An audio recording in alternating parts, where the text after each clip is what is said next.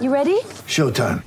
On May 3rd, summer starts with The Fall Guy. Let's do it later. Let's drink a spicy margarita. Make some bad decisions. Yes!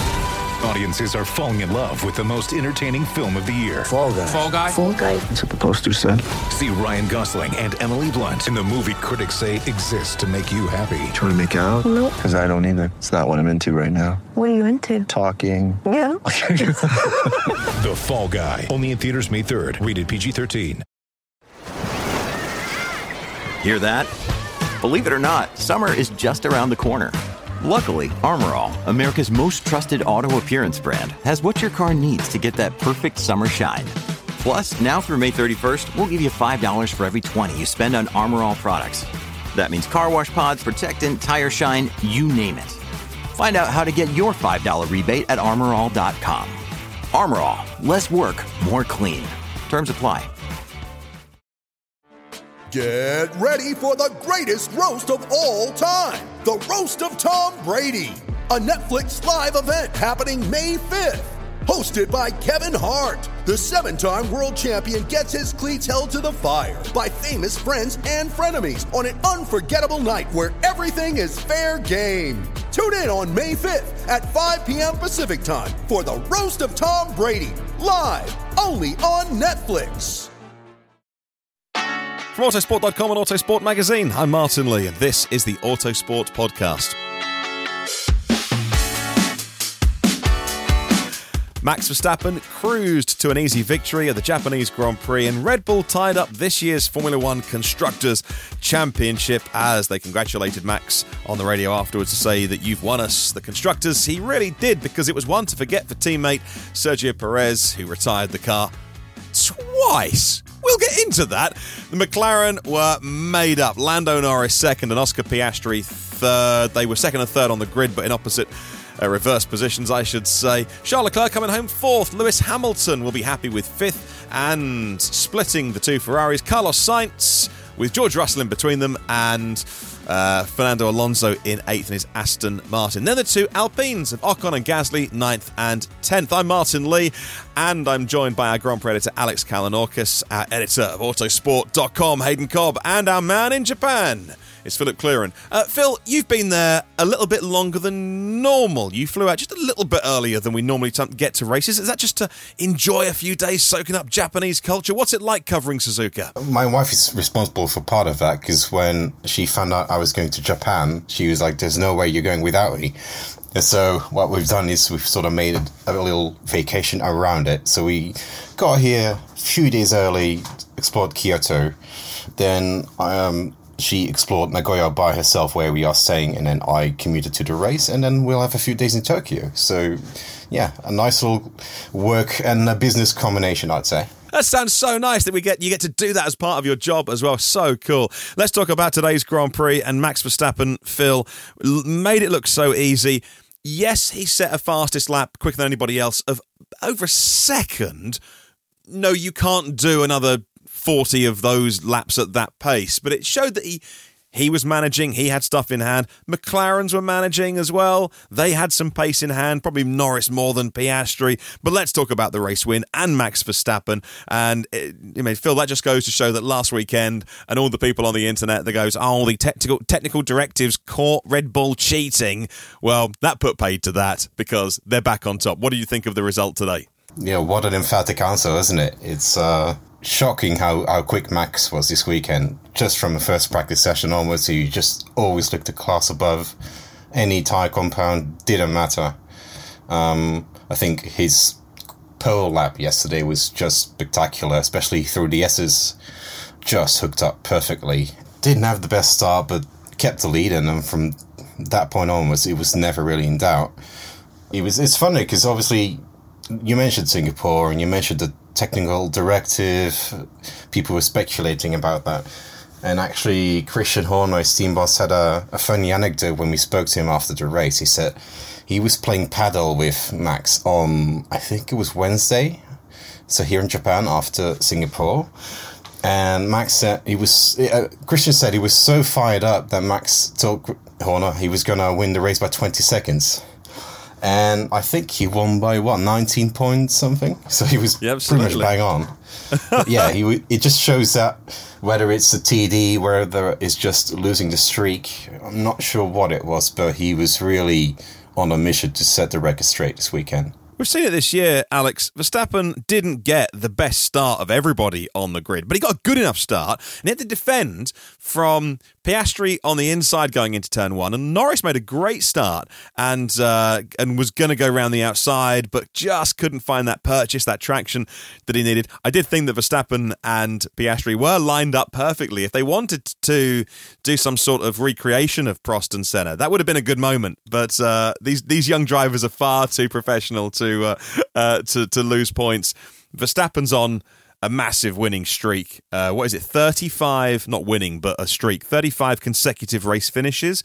Second longest behind Hamilton. He managed the restart after that early safety car. Off and away, wouldn't he? Yeah, I mean, it's covering a lot of ground you and Phil have already covered. It's the perfect response to all the TD conspiracy theory nonsense. It was always going to be an amazing track for the Red Bull. I mean, you go and look at that qualifying lap yesterday. I mean, not for me to say whether it's one of the greatest qualifying laps of all time, as I know Red Bull people are very keen to highlight, but it's absolutely tremendous. The car could not have been designed better for this place. And we said that on the podcast last week, you know. But yeah, the only sort of down moment was the start, and even that, Max Verstappened it, basically. So I think both the McLaren drivers get better starts. Piastri then has almost an identical thing to Verstappen, which is too much wheel spin in sort of the second phase. Norris absolutely nails it absolutely perfectly, and is on course to take the lead around the outside of turn two. No braking at turn one, so turn two is the key point. And Verstappen goes, absolutely not, no way you're coming through here. And I think any other driver, Lando probably takes the lead from him, but it was just like last year with Charles Leclerc in the wet. Verstappen was like, no, this is not happening. Okay, I'm coming by and I'm disappearing off into the distance. And Phil was absolutely right to highlight the FP1 session. Right, I was covering that from London, so that our colleague Jake Boxall-Legg could go trackside during FP1, do various little jobs he needs to do with assessing the car. It's what I do when I'm at a race and JBL's back in London. And Max not only led the field out of the pits, he did about 4 flying laps when he changed tyres midway through. Each one lowered the benchmark by a little bit. And he was miles ahead, and he stayed ahead all weekend. And it really was statement driving, and well done to him. Alex, you are at so many of those races, and you do see Red Bull up close and personal, not just the drivers and the team managers, but you get to see everybody that's part of this massive team effort. What do you think that's so special about Red Bull, Alex, that's given them this Constructors' Championship so early in the season? Design team, led by Adrian Newey, Pierre Vache. It's just pure harmony of car, and they have the best driver. And I think Christian Horner said, I think we could be leading the Constructors' Championship with either driver if it was just like a one-car team. Still think Sergio Perez would be losing you a Constructors' Championship if that was the case, Christian. But yeah, it's the combination of the best design, which all the rest are now scrambling to copy, and unfortunately with the way things work in Formula One, the long lead times, the time it takes to fully understand the science and the engineering behind these designs, it's going to be very, very, very hard for any one team to catch up. Based on what I've seen this season though, is McLaren not making itself a candidate to be that team? It's gone from being one of the worst cars on the grid at the start of the season to easily the second best here, the second best at Silverstone. I know form fluctuates because of the way it's designed and the different circuit types, but Lando Norris finished second in Singapore when he was woeful in Belgium. Like the high downforce tracks are not scary for McLaren anymore. So yeah, Red Bull might be doing unbelievably amazing things, but McLaren's got the form and the pedigree to show it might be able to catch it up. I mean, can you trust Ferrari and Mercedes with their claims that they're going to be back in the championship next year after what they failed to do over 2022 to 2023? Lando said it on the radio, we're coming for Red Bull, and on the evidence, they're the ones who look like they might be doing the catching up. Impressive in a cost cap era, isn't it? I mean, that very much so. That's impressive to do. Hayden, sorry to get so long to get to you. What do you think of Verstappen today and Red Bull's achievement? So no worries at all. I've been happy to listen to you all. Apart from echoing what you've all just said, there's not much to add. Yeah, just a perfect weekend from Verstappen. I think it's only Q2 he didn't top out of every single session. Leclerc nicks that one from him, but not that it really mattered in the grand scheme of things. And yeah, what else is there to say about Verstappen and Red Bull? Just that car and that driver is a marriage made in heaven. and it's been that case with obviously the exception of Singapore pretty much all season. Perez, on the other hand, less so, and I very much agree with what Alex has just said in terms of the constructors' situation and if a team does actually get it together for next season, because, another shocker from Perez. There's no real way around it. I mean, it was worse than Singapore. It was way worse. Perez went, through 3 front wings today, retired the car twice because he picked up. And that was it. I thought it was impressive of Red Bull's strategists to work out after they'd already retired the car and he was out of the car. Hang on. Because in these sort of old days, inverted commas, a car would then kind of go out and almost do like a glorified test session, or you'd try something. Not all the time, but some teams have done that in the past. But they put him back in the car, did a lap, stayed out of people's way, sort of on the pace-ish, did a pit stop, served their penalty, came back in, and that avoids a penalty out in Qatar. It's within the rules. Is it within the spirit of the rules? I would argue the spirit of the rules does not exist in Formula One. Oh, so sorry, my bad. No, I mean, if it was quick and clever thinking by Red Bull, if that's how you avoid a penalty, then absolutely you will always do that. So no, that was fine. I mean, no problem with that. Sure, it looked a bit odd, but the damage was clearly done way before. I do have some sympathy mitigating circumstances, maybe, because apart from obviously damaging his front wing at the start when he made contact with Lewis, maybe there was some more damage to the car. Checo said afterwards that the front end just didn't work properly anymore, so maybe that was a mitigating circumstance in the Magnussen incident. Still, I don't think that move was ever on. It's just one of those classic trying to compensate for a mistake and then making another mistake in the process, and it just completely spiraled out of control. When your teammate is doing all these magical things with the same car, it's just not a great look, is it? So I think, Martin, what you're saying earlier about what makes Red Bull so good, this is the other element of it, is that they are on top of everything. Like, you very rarely see any operational errors from the mechanics, the pit stops, things like that. The strategies pretty much always spot on. Occasionally get things wrong when it comes to setup. Obviously, Singapore was an extreme example of that, but we've seen it, with sort of certain tyres and certain track types over the last couple of years.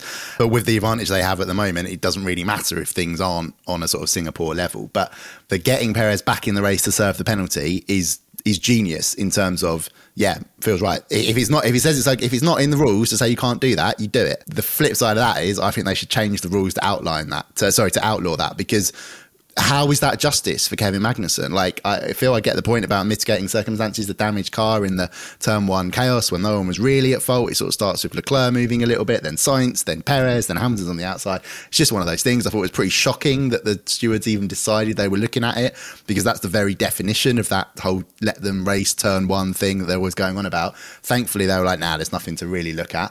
Unfortunate for Perez, but also, again, in the steward's explanation of why he got a penalty for the Magnussen shunt, they called it predominantly his fault. I mean, what on earth do they think Kevin Magnussen could have done differently? He's so from taking far the ahead. Racing line, like he's supposed to make his car sort of like a ghost on the game, right? That Perez can just drive through to make up for his catastrophic error. Like, it doesn't make any sense at all. Just a terrible weekend for Perez. Qualifying was awful as well. The massive gap to Verstappen in a car that we've said is pretty much designed to be good around this track. Shocking. And again, it's what I explained on the Singapore podcast. Like, this frustration doesn't come because we don't like Perez. It's because it's his inadequacy compared to Max Verstappen that is making Formula One boring at the front. Like, Singapore was a way better weekend because there was a race between different teams for the victory. Verstappen was gone. He totally crushed this weekend, and congratulations to him. But that was really boring, and we need Perez. We need someone else in that Red Bull to make things interesting. And sorry, just my last point, going back to changing the rules, and I've chopped a bit back and forth. It can't be right that Perez basically I know he damaged his own car even further and is retired, but that's shocking that that's allowed. Like, I think the stewarding decisions of late are a massive talking point, because not only did they get it wrong when it came to Verstappen impeding in Singapore, that they've openly admitted to the teams, they recommend changing the rules so that people can't go slowly in the pit lane, as Verstappen did, although that was perfectly fine. And this series of 5-second penalties for massive incidents. Again, let's talk about Sergio Perez, Alex Albon in Singapore. It didn't matter that he basically put him in the wall because he got only 5 seconds. James Vowles is right to be furious about that. There's no there's no real justice. And I know we can't be doing like penalising the outcome of incidents rather than the incidents themselves, but there's got to be a bigger range of penalties that the stewards can give, because George Russell talked to our colleague Adam Cooper, right, Phil, in the paddock today, and he referenced Austin last year where he biffed Carlos Sainz around and into retirement. And George is like, yeah, that was pretty much a drive-through penalty, but they only gave me 5 seconds, and that's what they do. Like, this is, we want, it's a hard task for the stewards. I get it. You want that sort of let them race, let it be tough and fair and interesting, but also you can't have sort of egregious bad moves and crashes not being punished properly. It works both ways as well. It works against the smaller teams, but it also works sort of for the big teams. If Max Verstappen gets a 5-second penalty, who cares, right? He could have had 4 of them today almost, and he would have still won the race. So he could also get away with penalties that aren't really penalties. Yeah, it's not a perfect system by any means, and Alex is completely right. It's definitely something that you have to look into, but it's not on the stewards. They can not only apply the rules as they are written at the moment. I also feel like I probably need to justify earlier this year. So after Azerbaijan, I got a degree of pushback from Perez fans saying that, on the podcast, on the videos you make, you don't give him enough credit because he's going to drive Verstappen to the World Championship all the way to Abu Dhabi, and it's, Perez can win this one. And so immediately after that, I think I probably had a bias to just making sure that I was watching the Perez performances really carefully, and because they were bad, I was highlighting them and saying, hang on, he's not in the contention for a world championship here. And now I just kind of feel sorry for him because he's 177 points behind his teammate. That's more points than Fernando Alonso scored all season. And that's the difference to his teammate, which is just, the pressure on Perez must be crazy. Here's a question. I'll give it to all of you, actually. Because it's a fun discussion to end before we get into McLaren. Little wager, almost. Do you think Red Bull and AlphaTauri, that have confirmed lineups now for 2024, Ricciardo, Tsunoda, will end 2024 with the same lineup both teams start with? I'm not normally a betting man, and I don't know where the odds go or what you want to give me there in terms of that, but it's a fair question. I think, yeah. I don't have sympathy for Perez in terms of he's an incredibly well-paid, famous and successful Formula One driver in the best team. Arguably, this is the highlight of his life and his career right now. So, yes, he's having a bad time of it, but in the grand scheme of life, I think he'll be all right. He'll be okay. But I do appreciate you being sympathetic to his hopes. In terms of next year, and as you say, the whole dynamic is now, from Perez's side, yeah, he just needs, I know he's been through this, I think, a couple of times already, but it's like a mental reset, or just try and dial himself into this car better. That's clearly something that's, even if he can't match Verstappen, closing that gap is sort of the bare minimum that's required. And then in due process, avoiding these issues, because again, you go back to qualifying. Yes, okay, he made Q3, but I think almost around 50% of races this season, he has not made Q3. And therefore, he already starts on the back foot. And that's sort of where these knock-on effects happen.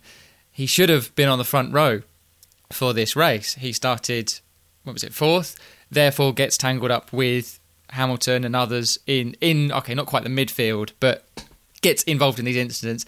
Therefore, he has to pit, he's trying to do another drive through the pack, knows he's got the faster car, doesn't have the patience to avoid these mistakes, and so on and so forth. And that is largely the story of his season from, post-Azerbaijan onwards.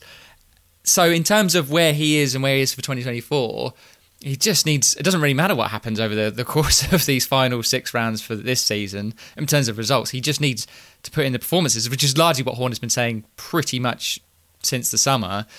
And that sort of stays their way. And again, say if he has a good start to next season, which could feasibly, it's obviously happened in the last couple of years, it sort of then gets forgotten about and maybe not. But if he has a similar sort of, the performances are similar to the end of this season as they will be to the start of next season, yeah, he will be under a huge amount of pressure, because Red Bull, as we know, aren't afraid of making mid-season changes if they need to. And as we've sort of said on previous pods, if McLaren or Mercedes or Ferrari or whoever get a package together where they can fight for the constructors or the drivers, like the Red Bull are going to need both drivers at the front getting regular wins and podiums. So, yeah, if things stay as they are now in sort of 6 to 9 months' time, there's absolutely no reason why you couldn't see them making a change. But it is ultimately still all in Perez's hands in making these improvements. He has sort of had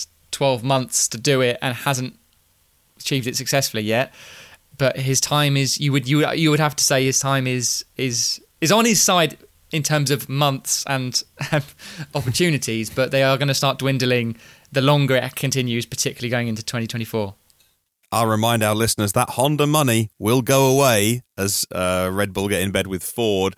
Less pressure on Tsunoda being in a seat. Anyway, Alex, same question to you. Do those two teams end 24 with the same lineup as they start with? I think Red Bull definitely do. I can't see them making a mid-season change. They didn't do it, I know they did it with Gasly and Albon, but it was sort of different circumstances. They weren't in a commanding position at the head of the field. And, I think Red Bull theoretically, as much as I would like to see, as I've already bigged them up, McLaren make the gap. I think Red Bull have enough in hand to comfortably win the titles next year. It's got to take a lot to see in testing in the early races next year to make me change my mind on that. And then AlphaTauri, that's anybody's guess really who finishes the season in that lineup. But what I would like to see Red Bull do is get Liam Lawson, Logan Sargent's Williams seat. I think that would tick boxes for everyone, really. Presumably that would then stop AlphaTauri being able to suddenly change its lineup because Lawson will be locked into the Williams seat. But that's the sort of theoretical thing. Just with Perez, Horner said it. This race has exactly exposed the problem with Perez and why we were saying it, Martin, around Baku time, around the time Perez was looking good. Wait till we get to the high-speed tracks because there you will see Max Verstappen run away with it, and he did exactly that, right? Horner said it. It's the high-speed corners where Perez cannot cope with Verstappen. He cannot get to the same level. He cannot get anywhere near close to what the car is capable of doing because he actually started fifth. Like, it's so bad in terms of just we can see how good that car should be able to get. But yeah, the other thing with Perez, I genuinely think he'll start next season really strongly. I think he'll be fantastic in Jeddah. I think he'll be brilliant in Baku. And there's only something like 2 or 3 races in Baku he's not been on the podium. Like it will come again. And then yeah, I think if I were a betting man, Martin, I would say. Which I'm very much not. I think it's appalling. But I would say it will be a Lando Norris, Max Verstappen 2025 lineup. That's what I could see Red Bull doing rather than. That is an unbelievable lineup, isn't it? Yeah. So, would Verstappen accept it? Don't know. But that is what I could see them doing more likely than promoting drivers it clearly doesn't really have a lot of faith in. Because again, the Lawson thing, what else is he going to do? And they're still like, nah, you can't have a seat. He's done everything perfectly that he had to do until this weekend, raced fast and respectfully. This weekend, when it was looking like Ricciardo could return for Qatar, and he may well be back in Austin, actually, to make sure he's properly recovered.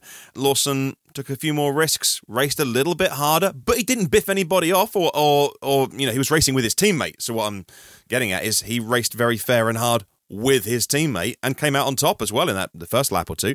What else can Lawson do? Would Red Bull be wary of basically repeating the De Vries mistake? Yes, they've got a bigger sample size in terms of Lawson's races and they know him from his junior career and obviously they support him, but would there be the worry of the same thing theoretically happening? And that's why they're like, well, we have a bigger data set with Ricciardo. Perhaps the Tsunoda one is the other one of like they've got more experience but then it totally skews the whole young drivers being brought through thing. So it really depends what they want and what they need from AlphaTauri for next year, and it does seem like a pair of experienced hands that can put pressure on Ricciardo because maybe they don't see Lawson ready for Red Bull 25, 24 or at all. So it's a case of do you risk it or do you go with something that I guess is a bit more well known? Interesting. Right, Phil, before we move on, do they end the season with the lineups they begin with? No, I think Liam Lawson will be in one of the seats by the end of next year. Whoa! Yeah. Wow, yeah, you went for it. Thank you. You went there. Which is exactly why they wouldn't farm him out to Williams, because it's just a Red Bull way of doing things, of having somebody, in their pocket that can put pressure on whoever's not performing. that's also what has impressed me about Lawson, by the way, is that on one hand, there's the performances that we can all see in the results, but there's also just his mindset, just talking to him. Is a bit Oscar Piastri-like in that sense, in that he's very cool and very collected, very focused, doesn't get too distracted by all the talk about him now, all the hype. Because 4 months ago, nobody was talking about Liam Lawson, and he's suddenly been thrust into the limelight, and he's been really, just be really cool. And I think he's also mentioned this today, actually, that he's, I've been with the Red Bull family for 4 or 5 years. I've been under this pressure for 4 or 5 years. I've learned how to deal with it. So this is all fine. I can handle it. And that's the interesting thing, that De Vries, the more he was put under pressure, the more he kind of overdrove the car. It's the problem we're seeing with Logan Sargent as well. The more he overdrives that car, the more mistakes he makes. And, look at Monza. His teammates scoring great points there. He was using an old aero package because he'd broken the bits, and Williams haven't got unlimited money at this stage of the season to be overproducing parts to carry on giving Sargent stuff that he's breaking. So the more he's running an older spec, the more he's overdriving it, the more he's looking unlikely to be driving in Formula One next year. No silly season this year. Everyone's kind of signed up nicely. And, Red Bull would love to have a driver like Oscar Piastri in their program and having an option to them. And McLaren signed them up to the end of 2026 now. So to have Liam Lawson around, it's nice. Nice problem to have. Right. Actually, I got one more question about Max Verstappen and Red Bull, but I got to take a break. But when we come back, I'll ask that, and then we'll get into McLaren. Stick around. Mother's Day is around the corner. Find the perfect gift for the mom in your life with a stunning piece of jewelry from Blue Nile. From timeless pearls to dazzling gemstones, Blue Nile has something she'll adore. Need it fast? Most items can ship overnight. Plus, enjoy guaranteed free shipping and returns. Don't miss our special Mother's Day deals. Save big on the season's most beautiful trends. For a limited time, get up to 50% off by going to BlueNile.com. That's BlueNile.com. When you need mealtime inspiration, it's worth shopping Kroger, where you'll find over 30,000 mouth-watering choices that excite your inner foodie. And no matter what tasty choice you make, you'll enjoy our everyday low prices, plus extra ways to save, like digital coupons worth over $600 each week. You can also save up to $1 off per gallon at the pump with fuel points. More savings and more inspiring flavors make shopping Kroger worth it every time. Kroger, fresh for everyone. Fuel restrictions apply. All right, that was a tease, wasn't it? So, Alex, how would you feel about the Formula One World Championship being won during a sprint race? Because that's what can happen next time out by Max Verstappen. Yeah, just after Singapore, it looked like that awkward possibility had gone away, and then Perez. I hate the idea, by the way. So that's my... I'm thrilled for it. It'd be hilarious. All I'll say is that it sums up modern Formula One under its ownership structure of profit. Like... That's what they're thinking is behind the sprint races, is to increase TV audiences at a track in the Middle East where they're paying money to sport wash their image. So it is the ultimate summary of F1 if Max Verstappen wins a world title in a sprint race in Qatar. And that's what sort of makes it quite sweet. And Verstappen even sort of dislikes sprints. So at the end of it, almost regardless of what happens, you're like, oh, I've won the title, but on Saturday in a thing I don't like, but let's be honest, he won the title about 3 months ago, so it's the timing of it is just one of those things, but it was always going to happen. It's a quirk of Formula One in this modern day, and Alex summed up very well. Let's get into McLaren properly. Really, really impressive, Phil. You're there in Japan. Did you speak to any of the McLaren team after the Grand Prix today? I saw the interviews with the drivers, and Zach Brown just absolutely elated because saw them raise this in separate places, mention it all individually. They feel they were second and third on merit, on pace. No one, well, Perez should have been in front of them, but no one, they didn't have to have a luck into that result. Phil, what do you think of McLaren? Yeah, I didn't actually speak to them after the race because they were in the top 3 press conference, and I'm usually found in the pen to speak to everybody that wasn't on the podium. But it definitely is a result of merit, and it's been coming for a while. We've had Lando on the podium a couple of times, Oscar on the podium in the sprint race in Spa. So ever since their sort of gradual summer makeover, they have been getting a lot stronger.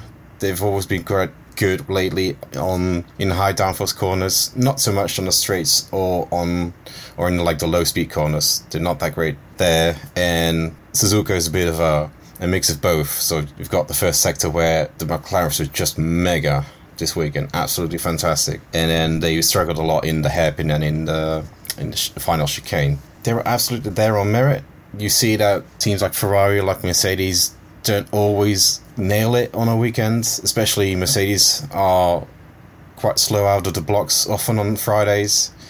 Ferrari, we've discussed this before, they don't even know which circuit they'll be strung at. It's hard to predict for them. McLaren never really made the most of that opportunity. I was going to say benefited, but it's all their merit, really. It's not down to what the others do. That's not under their control. They have really put together a really good package. Don't forget that this is all just part of the in-season restructuring that Andrea Stella team has committed to. They still have all these new facilities that are coming on stream. We've got a bunch of hires like Rob Marshall from Red Bull starting in January. So just really, if you look at their trajectory, in theory, the best is still to come. Yeah, and I also think it's exactly what I said earlier, Phil, in terms of that if you had to pick a candidate to be Red Bull's closest challenger right now, why would you not pick McLaren? Stella said after the race he doesn't think it's possible to get Red Bull at any track this year because unfortunately the tracks where McLaren are good are also the tracks where Red Bull are really good. So I still think McLaren were very strong in Qatar. That's another track. There's not really any slow speed corners in Qatar, so you lose the element that Phil, as you said, was a McLaren weakness. Austin should be all right. Mexico always a bit of a strange race because of the thin air up at altitude, and it'll be max downforce packages. So you think in theory that's a bit trickier. And then you get into Brazil, again should favour McLaren, and sort of an efficient package. And Abu Dhabi is much more of a compromise, but. Yeah, there's nothing to fear for McLaren right now, and they just seem to be getting everything right. I think the only sort of downside in Norris's race was the weird confusion over whether he could overtake Perez during the VSC because he was like, "Is this car damaged? Is it not damaged? What's going on?" And eventually, it wasn't clear though, was it? Like Perez didn't pull off and make clear, "Oh, I'm having a technical issue." He sort of hovered on the racing line and just got slower and slower. So. It's obviously Norris's point there of like, do I overtake him, get a penalty? What do I do? Yeah, exactly. It was just one of those unfortunate things, and I think race control eventually did say, yeah, it's absolutely fine. But it cost Norris about 5 seconds of race time. But actually, that's the other point I really wanted to make about McLaren was just how good are its drivers. Like Oscar Piastri was so good today. When he crossed the line and the commentators were like, it's his first trip to the podium, I was shocked because I was like, it just feels like he's done this before. I know he was second in the sprint, right? But he's just so good. It's sort of weird that he's still a rookie. That was his first podium. Like he should have had one at Silverstone, but for the circumstances of the race being different. So Piastri's just nailing it as a rookie, but he's not at Norris's level yet. There's quite a clear gulf between them when it comes to race pace. Piastri's got the speed. We saw that in qualifying, but Norris was brilliant today. I'd argue he was better than Verstappen because of the differing machinery they've got. Not by much. If we're going to talk driver ratings, maybe Norris is a 10 candidate. Maybe Verstappen is 9.9 if we were allowed such cowardly decimal places, but we're not. So yeah, just fantastic for McLaren that they've got this amazing driver lineup, that they are shining, that they're not driving into each other like they did at Monza, that they played the team game well with Piastri getting out of Norris's way. So yeah, it's all golden at McLaren right now. Can I also make the point and ask you guys as well? It seems to me like McLaren have instantly made the jump into being used to being back at the front because McLaren haven't really had a misstep that other teams make. I mean, there has been the odd moment. So, for example, like Norris undercutting Piastri. I know he was defending against the Mercedes in Hungary, but it sort of just looks a little bit weird and things like that. But what's interesting, and let's not forget them driving into each other in Monza, because I mean Stella was rightly absolutely furious about it, and again we praise Stella a lot, but he's not afraid to to say exactly what he thinks. Although I was amused because Phil's been helping me out with asking some questions for an upcoming Autosport feature. I was greatly amused to hear him compare Oscar Piastri to Michael Schumacher and Fernando Alonso, and then said it would be wrong to make such comparisons between Max Verstappen and Michael Schumacher. But anyway, his drivers are fine, but no one else, whatever. Let's go back to that Monza thing. That's a bit of a thing you don't want to have happening regularly. And a couple of races on, they've sorted that out very quickly. So there are little things, but they're not letting them become bigger things. They're not spiraling. It's not, everything's not being repeated. So, it's a bit sort of, okay, yeah, I've said everything's golden for McLaren right now. It's still early stages, things are good. There will be properly down moments, and that's when it really becomes key to, either not make them again or to really understand the fundamental problems. But yeah, it's all okay for McLaren right now. I guess it's easier if you are in the technical team at McLaren or Aston Martin as well to look at the Red Bull and say, bloody hell, that car's quick. What are they doing? Than if you're Mercedes and you're coming off that long run, a little bit of, I don't want to be insulting, maybe a little bit of pride in we know what we're doing here.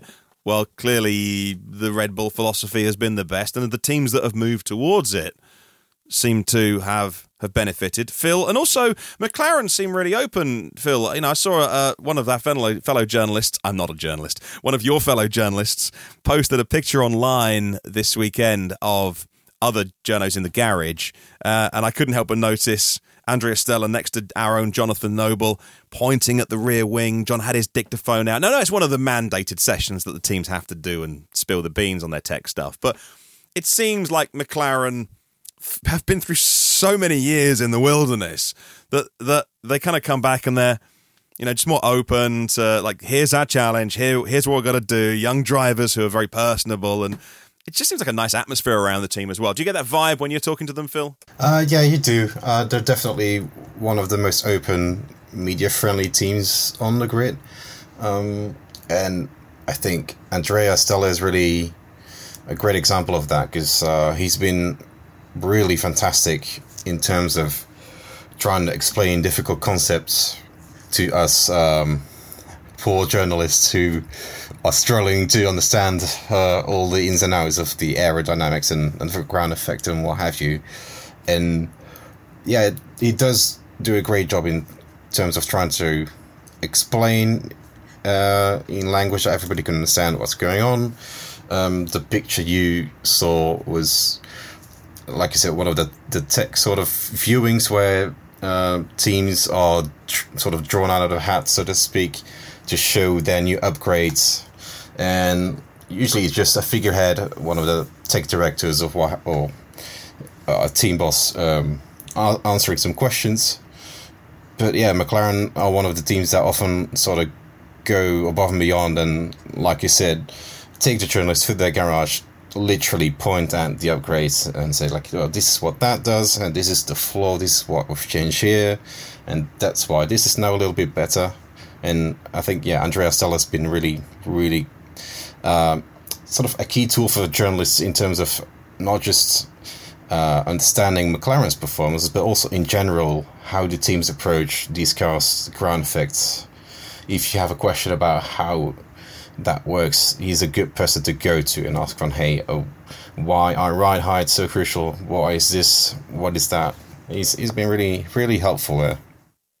Excellent. Well, we're going to get into Ferrari, Mercedes, Aston, and a good result for the Alpines this weekend in a second. Take a quick break and back in a mo.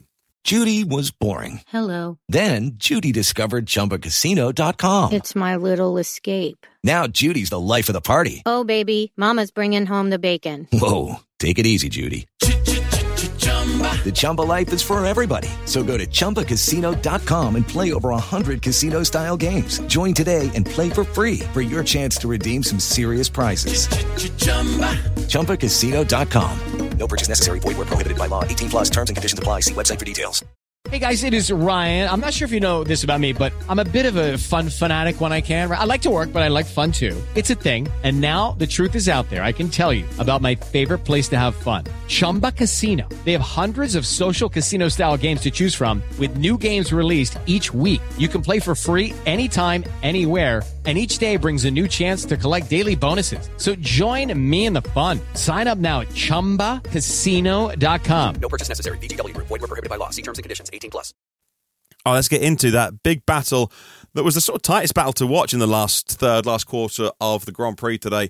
Alex, we saw Charles Leclerc coming home 4th, Lewis Hamilton in 5th, Sainz in 6th, Russell 7th, and Alonso in 8th. Now, we saw perhaps Leclerc reassert his authority this weekend, had a good weekend. Sainz, less good qualifying, but seemed to have good pace on a Sunday. The Mercedes battled on track. We saw today, even both going off track at times, and some heated radio message, but I think I'd be full of adrenaline as well, so let's not hold that against him. I think there was nothing too bad in those radio messages from Russell. Alonso could have been up there, but they went with a really early stop to get rid of the softs from him, and he felt like, again on the radio, a little bit knocked, but I think afterwards he calmed down and thought it's the best they could have done today. He held off, of course, the Alpines. That'll feel sweet. Alex, what did you make of those battles that we saw further back today? Yeah, I've got something to say about all three teams. Let's start with Ferrari. Yeah, really interesting, and actually, it's more sort of. I think Ferrari did okay strategy wise. I think they had the hard tyres because they know that's their weakness of tyre degradation. It didn't look too bad. It does look like the progress they've made in that area has been genuine, because compared to how they were, say, at Silverstone, compared to McLaren, they're far away realistically, but much better than they would have been earlier in the season. So great progress there. They got a bit snookered when it came to protecting from the undercut for Leclerc and Mercedes and things like that, and that cost Carlos Sainz. But Sainz sort of put himself in that position by slipping back behind Leclerc again. And I haven't looked into the data. I haven't seen anything to sort of confirm this, but my feeling is that this track exposes the sort of reason why Leclerc ultimately is still the better driver. Not by a reduced amount, you would have to say, compared to how we might have called it, a season ago, or the start of this season before things, emerged as quite bad for Ferrari and Leclerc over driving and things like that. But it's basically the Perez point again. On the really high speed courses, he seems to have the edge, and when it comes to tracks that don't require the max downforce package and the rear's really loose, that's where he can handle it better than Sainz. And now obviously you had Monza where that was the case and Sainz was absolutely brilliant, but there's fewer corners there. There's fewer of the real high speed ones that Verstappen and Leclerc and co, when they're on absolute form, can make a difference. So yeah, that's just my sort of feeling coming away from the race before I really get into digging into whether that's the case or not. But the other thing I was wanting to say about Leclerc, and it goes back to actually what we're saying right at the beginning of the podcast with the stewards. Thank goodness they came to a very sensible decision about track limits, because by the letter of the law, his overtake on Russell was illegal. He was clearly outside the white line of the track, and the white line defines the edge of the circuit. It's been the case since the start of 2022, right? So that could have been really fun. Leclerc should have handed that place back. If you really go down on the rules, that would have been wrong. And I think George Russell probably would have felt it was wrong, because it was fantastic driving from both drivers. And to have had that then unfold, I was texting Kevin Turner, my boss, our chief editor, being like, here we go. Now track limits rule, and thankfully sense prevailed. So well done to the stewards on that. I've blasted them earlier on, but congratulations there. Aston Martin, just very quickly, the love affair, the honeymoon period seems to be over. I take Fernando Alonso's point. I say things in the heat of the moment. Yeah, do you remember the GP2 engine thing that you were saying? Oh, no, everyone does. Here to make a point. Yeah. Again, so I've said it on the previous podcast. With these team radio things, you're right, Martin. It's said in the heat in the moment, but they want to have their cake and eat it too. They just all do. He would not have said, you throw me to the lions on strategy earlier on in the season while things were going well. He just wouldn't have said it. And I think the frustration is now starting to come out from Fernando Alonso. And it happens at every team, doesn't it? That when things aren't going brilliant, when things aren't all shiny and new, he does get frustrated. So, yeah, that said, a very unlucky race for Aston. They had a rear wing failure on Lance Stroll's car. Meant that Alonso couldn't drive in the style that he wanted, attacking the curbs after that. So an awkward, unfortunate race for Aston. And then Mercedes tried something with George Russell. It didn't quite come off. The others were actually overtakings. It's certainly much easier than Singapore. It's okay. That's why McLaren, for example, didn't think a one stop was really possible, because they knew they could get by. Mercedes didn't really have a lot to lose there. It made it quite entertaining for everyone. But the only other thing is Lewis Hamilton. It's quite a weird race because, Phil, I don't know, was Hamilton's car damaged? Has that come out at all? I just haven't seen that anywhere. He didn't say who it was. He at the start he thought it might have been, but At the end of the day, I don't think they saw anything, no. Fair enough. Okay, well, that is just interesting because it just that weird off out of the Degner corner that Russell nearly came by, and then it just looked like something was wrong. And you could see obviously Perez's car got damaged in that collision with the first corner. It'd be logical to expect maybe a bit of floor damage for Lewis. He was on the grass, but if they're not saying it is, then unfortunate. Okay, it's just a sort of a bit of a sloppy race for Lewis, really. And I think had that been another driver and not his teammate, forcing him off at Spoon, that would have been a penalty. So, yeah, a bit of a weird one. But again, we still see even on his down days, Lewis Hamilton is still fantastic, and he's very close with him and George Russell now. And I think that's credit to what Russell's done to bounce back from what was a pretty tricky period in the middle of the year. Yeah, but Hamilton's also only 33 points behind Sergio Perez in the battle for second in the World Championship. Red Bull never had that 1-2 in the Drivers' Championship. And, if Perez costs them that with this car. Anyway, but also I should have mentioned that the points difference in the teams before today's event was 75, perhaps, between McLaren and Aston Martin, as in the gap that McLaren had to make up. McLaren, with an awesome 2-3, are now 49 points behind Aston Martin in the team's championship. For bragging rights in the pit lane, yeah, but for the money that comes with that of finishing fourth behind Red Bull, Mercedes, Ferrari, and then it could be McLaren. Should have mentioned that earlier, and we had the McLaren discussion. I lose 10 podcast host points. Won't happen again. But Hayden, yeah, on the Drivers' Championship, Hamilton, could argue fifth is the best he's going to do today. You could argue that Mercedes stopped racing each other. They could have held off the Ferraris more, because the battle is, Hayden, it's with the Ferraris. They know that. They know that they want to get second in the championship. Ferrari aren't that far behind. Hamilton could get Perez for second in the drivers. Russell was on the one stop, so you start to kind of, when you get a different strategy like that, you think, come on, you're not really racing each other. What are your thoughts on, the kind of Mercedes, Ferrari, Aston battle, and the Alpines not far behind today, albeit, swapping their drivers around and Gasly going apoplectic on the radio at the end? Yes, it continues to swing between those teams right behind Red Bull. I just want to pick up on those podcast points. Is there standings on that at the end of the season? Can we see them, hopefully? Because this is the first I've heard of them, but no, it'd be great.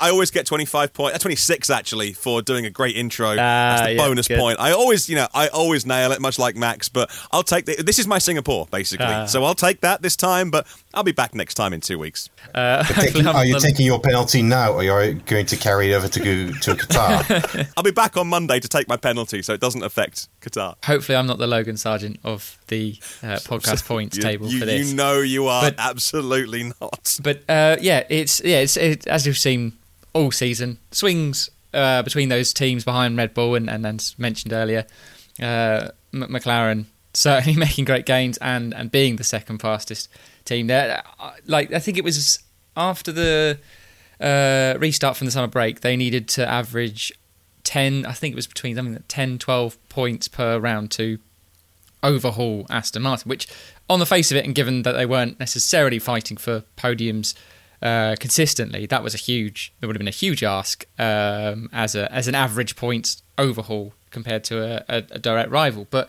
you look at it now, and the average is a shade under that, so they still need to go at this decent rate, but they're doing it, and like you said, they should continue to stay strong and be picking up some decent points at the races to come, whereas Aston Martin are going the other way in terms of their development and their performance.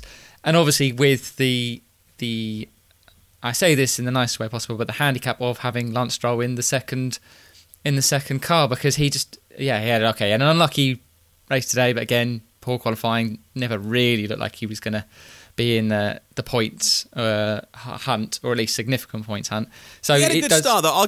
I'm hard on Stroll, but he had a great start and made up places on that first lap. But sure, but that's only because he qualified so poorly. That's and true. Was on the soft. I was starting on the soft. And there were like two massive incidents ahead of him. Anyway.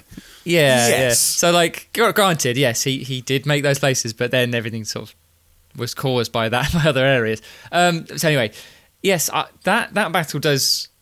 Okay, it's only for fourth in the constructors, but I think that's quite intriguing, and how that plays out will be fun. You would say just purely on momentum and how things are going over the since some break. McLaren should surely have that in their sights, which arguably is sort of where they probably thought they were going to be if you rewind before they had this sort of terrible car that they admitted to having at the start of the year. Yeah, and like you say, to and fro is very close between Mercedes and Ferrari. 4 points that Ferrari gained on Mercedes this weekend. You'd think because they are much, much closer, as long as they both, neither of them has any disastrous races, it's going to stay nip and tuck between them. But yeah, that'll be a curious one to fight. But it is, again, for runners up. You ask either team, they probably won't really care that much at the end of the day. Can I just jump in on the possibility of Hamilton beating Perez to second in the Constructors' Championship? I actually think Perez is still favourite to secure that, purely because it's the other reason why we don't have a title battle this year, other than Perez not being at Verstappen's level, is because everybody else just takes points off each other. There's no consistent second best team, right? There hasn't been since Aston really went off the boil, sort of towards the end of the first half of the season, and it's just looking more like, Lewis Hamilton's still brilliant. Mercedes on the day when everything goes right and in the right conditions, they're fantastic, but they need very specific ones to really make up big points. And Perez has still got a Red Bull, and I still think there are still going to be some Red Bull 1-2s this year. And it's so good. That's why I just think it's not as nailed on as you think it might be that someone could pip him to second, I would say. Yeah, I'd very much agree with that. And again, you'd sort of need Perez to have a repeat of what he's just had this weekend, but perhaps twice. And that's on the fact that, Hamilton will finish in top 5, top 4 podiums in those races to overhaul that sort of points margin. It was a race where we saw 5 retirements, a double finish retirement for Williams, with Sargent going out first and then Albon not long after. That's a really bad day for them. But what with the Stroll retirement as well because of that rear wing failure, Perez retiring again, and Bottas was the first one to go out. Maybe it's just me. We don't tend to see those races of attrition as much in modern Formula One. Drivers tend to keep their heads. Can you call it a race of attrition when they were all accident damage? Really? That's a good point. These aren't engines going bang. You're right. The sort of race I think was summed up by Guan Yu Zhou doing absolutely nothing wrong, and then all of the carbon fibre in front of him just blowing up at the first corner and taking his wing out. That's the sort of race it was. It was one of those races where very, very, very good drivers made very, very, very bad mistakes, and that's why it ended up with quite a lot of retirements. I don't necessarily think it was a sort of, it was weird, they're all sort of breaking down. Does that you think that's right? Yeah, it's not like one where it's massively hard on the power units or that kind of thing. So that's the wrong phrase. Yeah, not a race of attrition, but to see 5 cars go out is not common these days, and we don't see too many bits of carbon fibre flying around too much compared to some eras of F1 that's been a bit crash bang wallop. But yeah, I think you're right on Perez. If he can just keep his head and try and stay ahead of Hamilton, that's easier to do than perhaps the Aston McLaren battle for 4th in the constructors, where you've got 2 cars, a greater ability to score points, and you've got that momentum. It's swinging, isn't it? Swinging in the favour of McLaren on pace, and Aston struggling there. So just to finish off, and I'm in the wrong screen. I was looking at penalty points, of which, yes, it's worth mentioning that Perez is now on 7, but he does get his next points dropped next week, I think. So he gets a couple of points dropped, but nobody wants to be heading up there in that territory. Having a look at the lower reaches, I mentioned that the 2 Alpines, they'll be delighted, finishing both in the points, Ocon and Gasly. Liam Lawson just outside the points again. We've talked about him already on the podcast, doing everything he had to do. Yuki Tsunoda confirmed this weekend for 24 in the AlphaTauri, coming home 12th. Zhou, as Alex mentioned, in 13th. The 2 Hasses in 14th and 15th. Final classified runners, Hulkenberg and then Magnussen, who was, as we say, biffed off. So we head to, actually worth mentioning, we're going to be back here really soon because Japan is the 4th race next year after Aussie, I think, not having a look at the calendar in front of me. So an late March, early April return to Suzuka, which will be a different time of year. We'll wait and see. It's a great circuit to go to, so that's always good to go back there. Right, final races, 6 more to go this season. What can we expect then from Qatar? Alex, you getting on the plane to go and cover that one for us? What do we expect of the surface, who it will benefit, what kind of race we can expect at that circuit? I mean, it's a circuit that sort of treats cars and bikes a bit different, actually. I don't think we're going to be in for a stunner in terms of overtaking. What do you think? Well, the one thing I can tell you for absolutely certain is that last time we were there in 2021, all the F1 photographers absolutely hated it. Because it's not like Bahrain, where they've recognised the track's in the middle of the desert and they've painted some of the sort of rocks and there's a nice like sort of water feature, rocky areas as well, and it sort of looks a little bit interesting. In Qatar, there was absolutely nothing, and the photographers are like, there's no interesting shots here. At least it's a night race. We get the sparks, things like that. But yeah, I think I said it earlier. It's a very quick track. It is a bike track. It's the actual sort of circuit between the white lines is quite narrow for the drivers, but there's acres of runoff all around them. So I just think this will be a repeat of Suzuka. I think Red Bull will be crushingly dominant. McLaren will be very, very good. Ferrari, we'll hopefully see a bit more of their progress as I think they've made on tyre management. And I think Aston Martin, Fernando Alonso is already saying this is going to be a struggle. It's a similar sort of thing for Mercedes. So yeah, that's my sort of pecking order prediction. And obviously Max Verstappen will win the race in the sprint race. Sorry, win the championship as well. What my actual point was that I forgot halfway through the sentence because as Hayden said, we knew Max was going to win this title sort of 3 months ago. Similar thoughts to Alex, really. Maybe a couple of differences in that Qatar is maybe less dependent on aero efficiency. So a lot of corners, a lot of high-speed corners, but not that many flat-out ones or long straights. There's one main straight. So yeah, I think probably McLaren will be really good there. Also, not that many slow corners, so they'll be really good. I think because it's not as efficiency dependent, maybe Aston will be slightly better than they have been this weekend, but we'll have to wait and see. Again, Ferrari, Mercedes, it's always really hard to predict what they're going to do. It's a different tarmac. It'll be a night race, so the track and the ambient temperatures have cooled off a bit by the time we get to qualifying and the race. Will that help teams that are struggling with their tyres like Ferrari? Possibly, but there's still quite a few question marks on that one.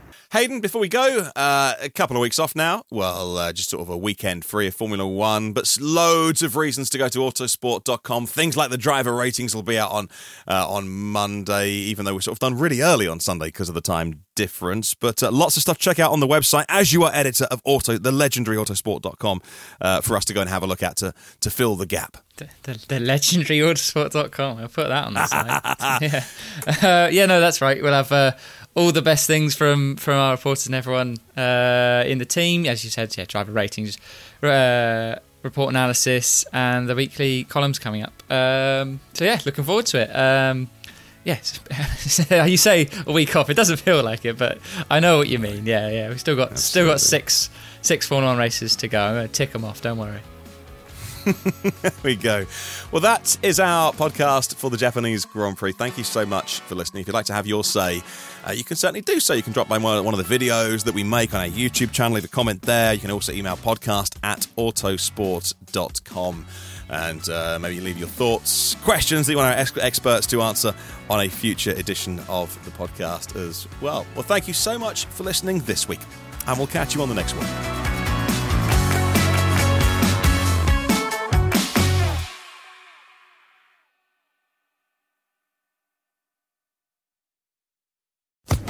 Social Podcast Network. With Lucky Land Slots, you can get lucky just about anywhere. Dearly beloved, we are gathered here today to... Has anyone seen the bride and groom? Sorry, we're here. We were getting lucky in the limo and we lost track of time. No, Lucky Land Casino, with cash prizes that add up quicker than a guest registry. In that case, I pronounce you lucky. Play for free at LuckyLandSlots.com. Daily bonuses are waiting. No purchase necessary. Void where prohibited by law. 18+. Terms and conditions apply. See website for details.